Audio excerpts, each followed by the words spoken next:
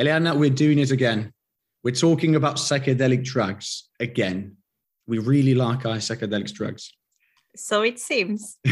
Do you remember anything from our previous episode? I remember some things. Mm-hmm. So I'm looking forward being re-educated. The Science Basement!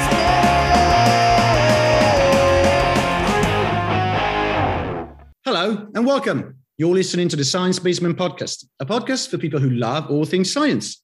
I'm your host, Giuliano. And I'm your co-host, Eleanna. And today we're talking about psychedelic drugs. Again, but in a different way and with a new researcher. Our guest today, in fact, is Lauri Elsilä, doctoral researcher from the Faculty of Medicine of the University of Helsinki. But don't worry, this is not like a Marvel movie where if you haven't seen the previous movies, you won't understand the next one. No, we will talk about it as if it was the very first time. But yes, do go and listen to the previous episode. We'll put the link in the description. Anyway, so Lauri, thank you for being here. How are you today?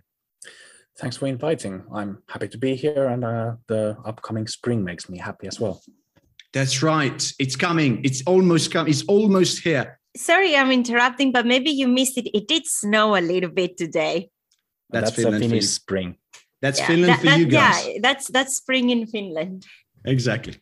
So, Lauri, of course, it's quite easy to guess what you work on, given that probably whoever's listening has read the title of the episode. But just let's go through it anyway. What do you work on? I am studying pharmacological effects, or more specifically behavioral effects of psychedelic drugs.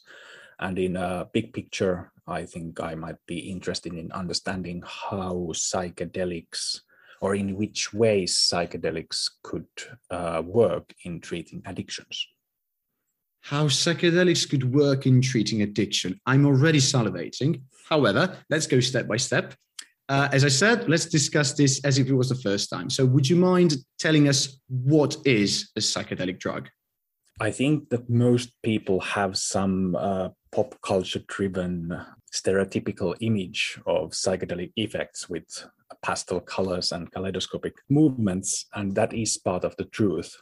Psychedelics are a group of chemical compounds that have very powerful mind-altering properties, and they change how people see and feel themselves and their surroundings. So they change people's vision, including these colors and different movements. They also change how people perceive the time around them, as well as change their emotions and how they feel about themselves. As an example of these drugs, LSD is probably the most known example, but also psilocybin, known from magic mushrooms, is one of the most used and known ones. And then there is also, for example, dimethyltryptamine or DMT and mescaline that people might have heard of. So when did we start looking at them from a clinical point of view? When did these drugs stop being just like a fancy recreational things for hippies and start to become something serious that scientists started to be interested in?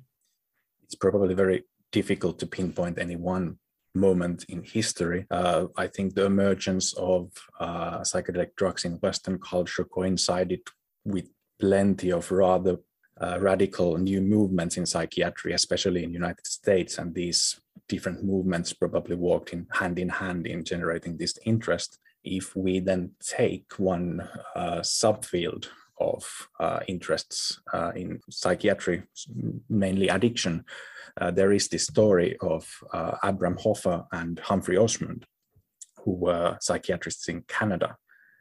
And they had been studying LSD and mescaline in early 1950s. What they had noticed with mescaline and LSD is that people have very profound changes in how they see themselves and especially their life during the effects of psychedelics themselves, but also for a quite long time after the experience themselves. And they look their life in a very, very different way. At the same time, they had been treating people with alcohol use disorder, and especially people and patients that underwent something called delirium tremens. Delirium tremens is a hallucination-bound state of confusion caused by alcohol withdrawal. And what they also noticed is that many of these patients also describe these delirium tremens moments as very profound moments of looking at their own life and the addiction and trying to reconstruct what they kept and held important. And the idea that occurred to them was that maybe LSD could be used basically as a control person of this delirium tremens. And with that idea, they went forward and tried some treatments and trials, and the results that they came out with were rather interesting. So delirium tremens, it's something that some patients affected by alcohol addiction would experience while they were using the alcohol or during the withdrawal syndromes. I think during the withdrawal symptoms. During the withdrawal symptoms. And this had a role in them not going back in relapse. Or yes, did I, exactly so. Okay. So the researchers thought that maybe psychedelic drugs can induce in a controlled way this specific experience, helping the alcoholic addiction patients to stop getting into stop getting into relapse. So basically treating their addiction. Did I understand correctly? So. Yes. Okay. Now I have to come in and ask a very ignorant, I will say, question, because in my mind, psychedelics and drugs like LSD can be very addictive themselves. So the concept is that something that is addictive could be potentially used to treat an addiction to something else. Or am I wrong? I would consider that if used correctly, even drugs that could be addictive could be used in treating addictions, but it is also important to note that LSD and other psychedelics are not considered to be addictive at all. They are not known to cause physiological dependence. Some people use them every now and then and rather often, but psychedelics are also known to be such compounds that you actually cannot even take them very often because the effects actually go away because of increased tolerance. I think it's very common to have this kind of generalized ideas of all drug abuse as one big lump of things that do always the same thing. They make you addicted and they'll kill you at the end. Whereas, if you look at it from the pharmacological point of view, these are all very, very different compounds with different activity profiles, different degrees of addiction. That's actually the usual example of how things are way more complex than they usually are, that they usually appear to be. So you mentioned that these compounds are actually, they sound to me quite safe. How safe are they? So yes, they are considered to be very safe, especially considering the harm for your body. There really is none. So they are not known to be toxic. People have taken very big doses, usually by accident, and they usually have had no meaningful problems in long term. Of course, when we are talking about substances like psychedelics that have tremendous effects on one's psyche and mind, and also affects how you feel your environment and the time, they make you, to at least some extent, more prone to accidents under the effects. And there are known to be some at least transient psychological effects of anxiety and agitation, for example, but they are usually easy to treat if they appear and are not long lasting. So for many, at least, psychedelics are considered very safe drugs. Okay, so now we discussed that the psychedelic drugs, they are not addictive and they can be safe. And there is a potential of them being used to treat addiction. There were some early research or early observations in clinical research that had noted that down. But how much or how far has the research come on that topic? So as I mentioned, they started the first clinical trials already in 1950s and carried along as long as they basically could before psychedelics were made illegal. And the findings from the earlier trials were rather interesting and promising. At least that's what they themselves thought at the time. They saw that 1 or 2 doses of psychedelic, usually LSD, combined with some kind of a motivational therapy or psychotherapy could actually decrease these addictive behaviors, usually in people with alcohol use disorder, very drastically, very quickly, and effects might have lasted very, very long, so even up to 6 months. Of course, this is something that has now resurfaced as an interesting topic again, and there are more modern clinical trials that have been run both in patients with alcohol use disorder as well as with tobacco cessation. And these effects have been replicated. So again, with only few doses of psilocybin this time, paired with some kind of motivation enhancement therapy, has led to effects of dropping alcohol or smoking tobacco totally even. And these cases of abstinence have lasted as long as 1 year from that therapy session. And how solid are these evidences? Are these, like the answers and the results of these clinical trials, solid, trustworthy? What's your opinion as a researcher when you read the results of these studies? I think the findings are extremely fascinating. And if these hold true for the future, I think psychedelics might be a very, very new, powerful tool in psychiatric care. However, the studies that I described with tobacco cessation and alcohol, the sizes of the trials are so small that it's very, very difficult to draw any generalizable results from there. This is also true in the field of psychedelic therapy research in general. So even with other indications like depression, for example, the trials have been so small that I wouldn't still be relying on those to do any evidence-based medical decisions. So you're suggesting to be cautious when interpreting these promising results, but so you're pointing out that these are promising results, but nevertheless just preliminary results. Absolutely. As far as I understand, yeah. So where does your research fit in this frame of potential, in this frame of knowledge about psychedelic properties in treating addiction? That is a good question. I am starting from the idea that psychedelics actually work as a therapy. And what I am doing is basically trying to find on behavioral or on psychological level, what would be the mechanisms through which these therapeutic effects work through. If I understood correctly, you're trying to understand what are the behavioral components of the effects of psychedelic drugs in a potential use for treatment in addiction. Did I understand correctly? Yes, that is true. So I am approaching this from with the idea of deconstructing and reconstructing. Mm-hmm. I'm taking addiction, trying to deconstruct its different behavioral parts into single behaviors, and then see how psychedelics might affect those behaviors, and then hopefully try to reconstruct what we know as human addiction back into one piece again. So it's like if we were to say that human addiction as a complex behavior is composed of small micro behaviors, allow me to invent this term. For example, goal-directed behavior, reward-seeking behavior, risk-taking behavior.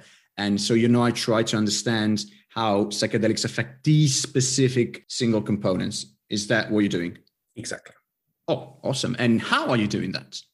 I am a preclinical scientist, meaning that I don't study humans, but I use cells and tissues and animal models in my research. And at least in my personal opinion, it is very, very hard, if not impossible, to model full-fledged human addiction in animal models. But these small single behaviors can easily be seen in other animal species than in humans, for example, in mice and rats. And we have then utilized different behavior testing methods to try to pinpoint these behaviors that you mentioned, for example, goal-directed behavior or impulsivity.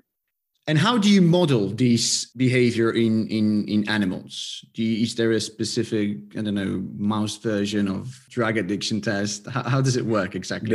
There is probably plenty you can do. One way that we decided to go forward was to use a test called Iowa Gambling Task.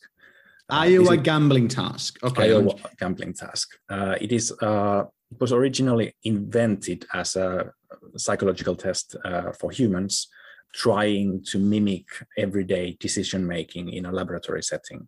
And in this human version of the test, to simplify it a little, participant chooses cards from 4 different decks. Each deck gives them a certain amount of money. And they have been given this task to maximize their personal pile of money through these decisions.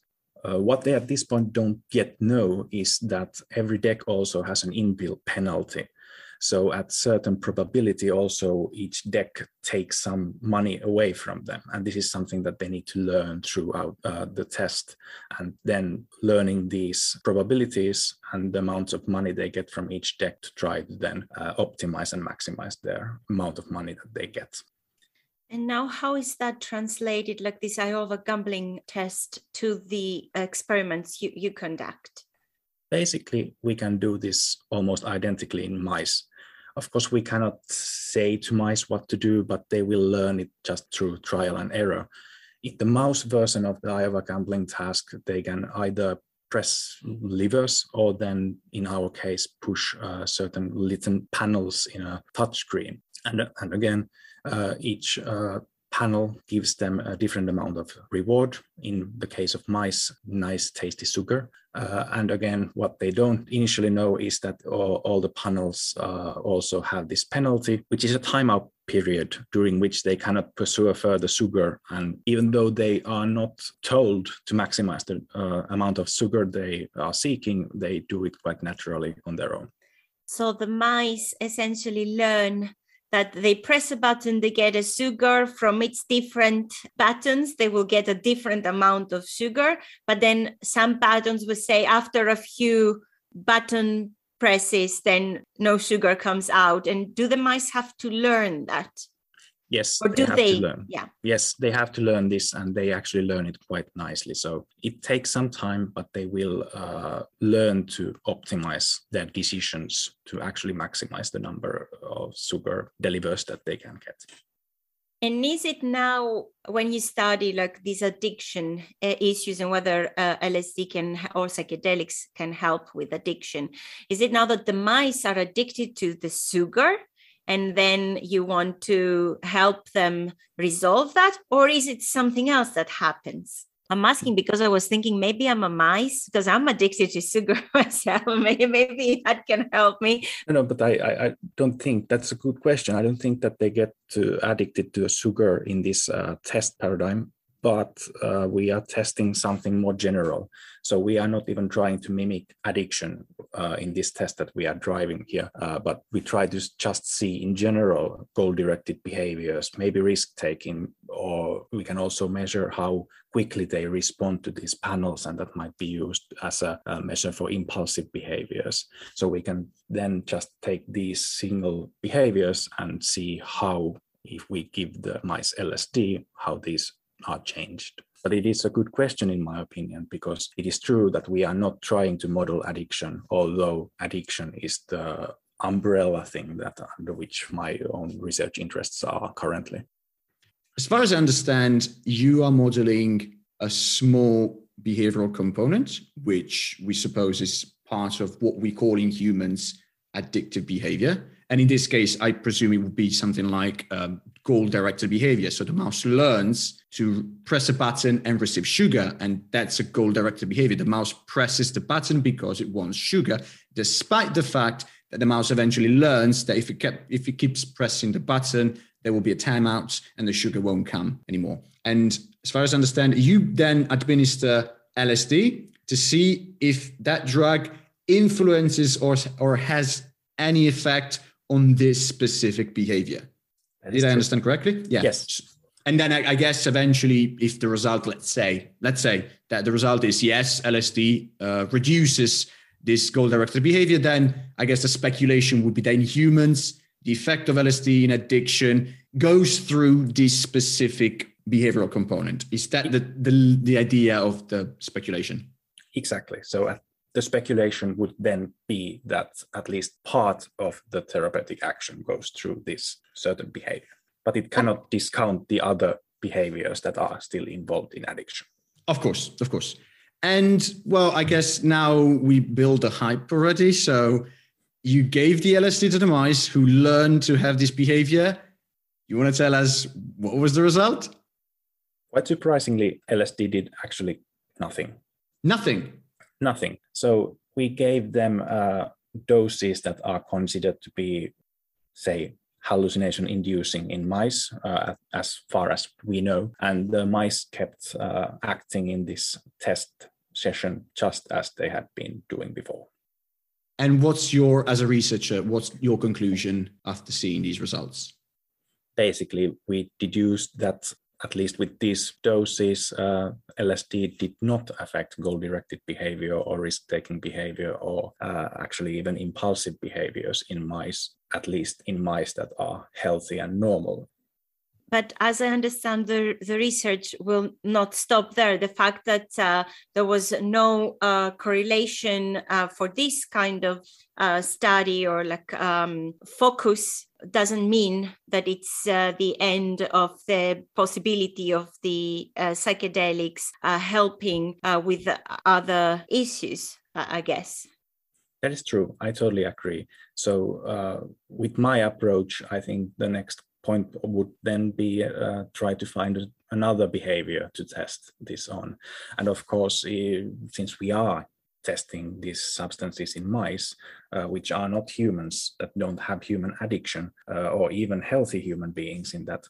So in an optimal scenario, I think we would want to see someone doing Iowa gambling task also in humans, especially since we have a model that can be done both in rodents and in humans. Unfortunately, at least currently, I know no study utilizing this exact study method, but there has been one study published where they tried another kind of a gambling task called Cambridge gambling task in healthy volunteers.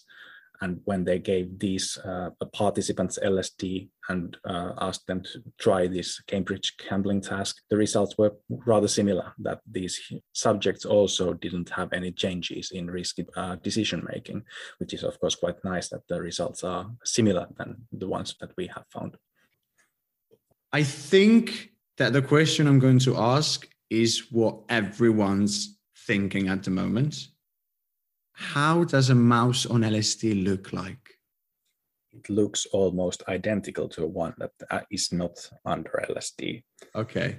So there is this one known behavior called head twitch response that is head twitch response. Okay. Head twitch response, and it actually tells mostly of all that is about this behavior. So when administered psychedelics, mice start twitching their heads quickly from side to side, so shaking their heads on a very quick motion. That happens for some time and then it fades away. And that's basically the only clear thing that you might see in a mouse or a rat that has been given psychedelic. That is so disappointing. I mean, I don't even know what I was expecting or imagining. I mean, of course, the mouse wouldn't be able to say, oh, I see dragons. But okay, head twitching. Could it be because as humans, we are known that as a species, we are expressing emotions and thoughts much more than other species? So could it be that it's the less emotions an animal is presenting or showing, the more difficult it is to recognize whether they are high or not? It could totally be one part of it. I mean, there are some very new methods of trying to see how mice and rats actually feel from their facial expressions. So it would be very interesting to see if these expressions change under psychedelics. Also, if we consider that humans have changes in how they feel and see and so on, this could also be true for mice, for which, for example, the information coming through the whiskers is very, very strong and powerful. It might be also related to somehow to that. This is totally speculative, of course, but we don't exactly know how mice feel, what they feel around themselves. So these changes in how we perceive our surroundings might be rather similar, just in relation to how we are actually as animals. your evidences suggest that we can at least possibly rule out that specific behavior from the potential psychedelic effect on addictive behavior. I will be a scientist here and say that it was only a one experiment. Fair enough. And again, as said, in healthy mice, so I wouldn't be still willing to rule out it fully as a potential mechanism, but at least the current evidence would show that, towards thinking that it might not be through that.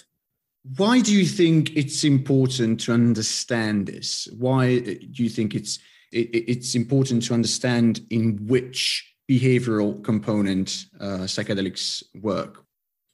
I think that has probably many answers. First of all, I think even though there are theories on how psychedelics work and which things might be the most relevant for the therapeutic effects, we still know quite a little about them in general, and especially their effects. And preclinical methods in general, so cells, animal models, and others, enable us to use such methods that can dig rather deep, for example, into the molecular level of the effects of drugs. And understanding these mechanisms would maybe help us understand psychiatric disorders better, and at least for some, maybe design better treatments in the future. There are hopes in the fields of psychedelic science to basically make better psychedelics, whatever that means for anyone. But if the therapeutic effects that we have seen are true, I think there is very much hope in actually trying these drugs and maybe, say, better drugs as a future treatments.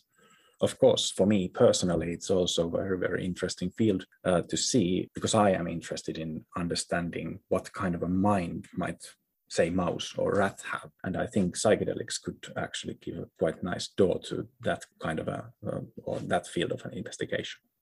Can I say that last one is my favorite one? I mean, that sounds really, it's a good reason to try to want to improve the treatment and say, okay, we're studying psychedelics because they might reveal themselves as excellent treatments, better than the ones we have now. And studying psychedelics and understanding how to build new treatment, brilliant. But what you said at the end, like using them as a door to also studying how a mouse thinks and feels, that's definitely hands down my favorite one. I totally agree. Well, Lauri, thank you so much for your experience and your knowledge about this topic. We're going to do what we did for the previous episode. So now, for the next 60 seconds, Eleanna and I will shut up. We will actually switch off our microphones. The stage is yours, and you're free to say whatever you want the audience to know as a final take-home message about this topic. So 3, 2, 1...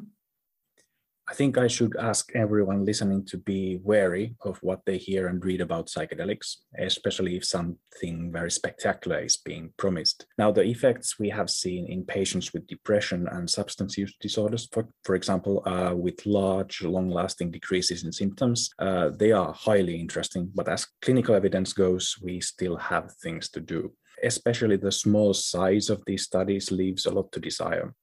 So bigger trials are being conducted all the time, which is very, very good. But as the evidence now stands, I don't personally think that it warrants the level of hype we are seeing at the same time. Thank you so much. So the take-home message is basically these things might be good, might have the properties that they claim, but we're still not sure. So be cautious. Is that a point? Awesome. Thank you so much. Thank you. Eleanna, what do you think? What do you think now of psychedelics?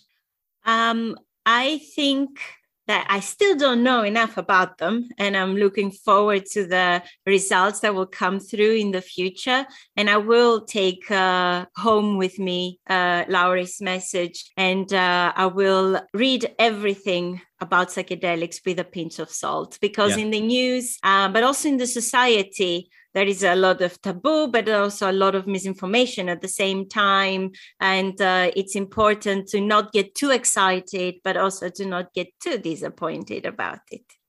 Exactly. Don't expect too much when you think of a mouse on LSD.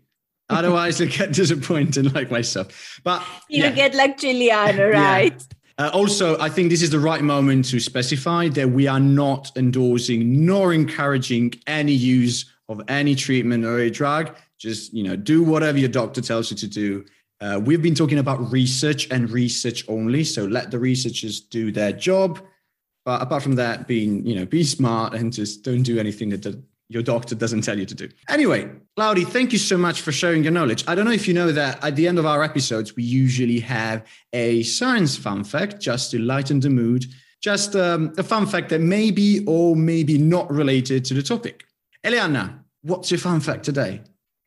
Well, Giuliano, I wanted not to disappoint, but also not to be very far from the topic we were discussing. You have a story about a mouse on LSD? No, unfortunately, I don't. Okay. But I have a story about love of alcohol and why very related. Becoming addicted to it. Okay. So there was a study. Let me read the journal right so I don't make any mistake. So there was a study published on the Journal of Royal Society for Open Science. And according to this paper, we are not the only primates that have a tendency to like alcohol. Uh-huh. Apparently, there has been observations in the tropical areas of monkeys, and more precisely, spider monkeys, which they will favor fruits that have a bit of alcohol content in them. So basically rotting fruits, yes, fruits that are basically fermenting. Yeah. Yeah. And they had observed that monkeys would smell and discard fruits and then consume some others. And they noticed that they were discarding the fruits that didn't have an alcohol content in them. They were discarding the one that did not have the alcohol in them. So they was actively choosing the ones with booze. Of course, we cannot exclude that was a coincidence, but according to the observation and the data collected, they were selecting the ones that had a small alcohol content. And the conclusion of the study is that humans may not be the only primates who love alcohol, and probably the root of this love comes from our common ancestors. Lauri, what do you make of this information now? I mean, I didn't know this, but at the same time, I'm not fully surprised either. It's a fun fact for sure, and makes mind go wild, with future research questions. I remember reading very recently, it was such a coincidence. I don't remember if I was reading or I watched a video documentary about it, but there are some researchers have made speculation on what would be the evolutionary advantage of having alcohol addiction. I mean, trying to look for evolutionary advantage for every feature, I know it's a slippery slope, but some researchers try to speculate why this tendency to like alcohol wasn't selected away from evolution. And it turns out that if you think about it, alcohol is produced in rotting fruits. And another feature of rotting fruits is because all the water evaporates, the concentration of sugar is really high. So as primates, or whichever it is, the first animal that developed a tendency to like alcohol, they would have a reason to prefer rotting fruits because they would have a higher caloric intake. So therefore more energy for our bodies to function. Exactly. So, but that's just, of course, evolutionary speculation, as most of the times. But wow, okay. Honestly, I don't even know what a spider monkey is. Me neither, but there were the photos on the internet that gave me an idea. Is it a monkey with 8 legs? I assume not. No. Okay. It wasn't a mutant monkey. It wasn't a strange-looking monkey. Okay. But it was a fellow primate. And I will have to say that the study was done by Campbell et al. And it was published in 2002, this March, more precisely. So it's fresh from the oven. Wait, 2022. Yeah, I'm sorry. Yeah. Oh my gosh, it took me 10 years back in time, 20 years back in time. I've lost the sense of time. Have you been eating rotting fruits lately, Eleanna? No, I promise I had not. But I am high on sugars because I consumed 200 grams of chocolate. Okay. Don't shame me. So that's it. We are now at the end of the episode.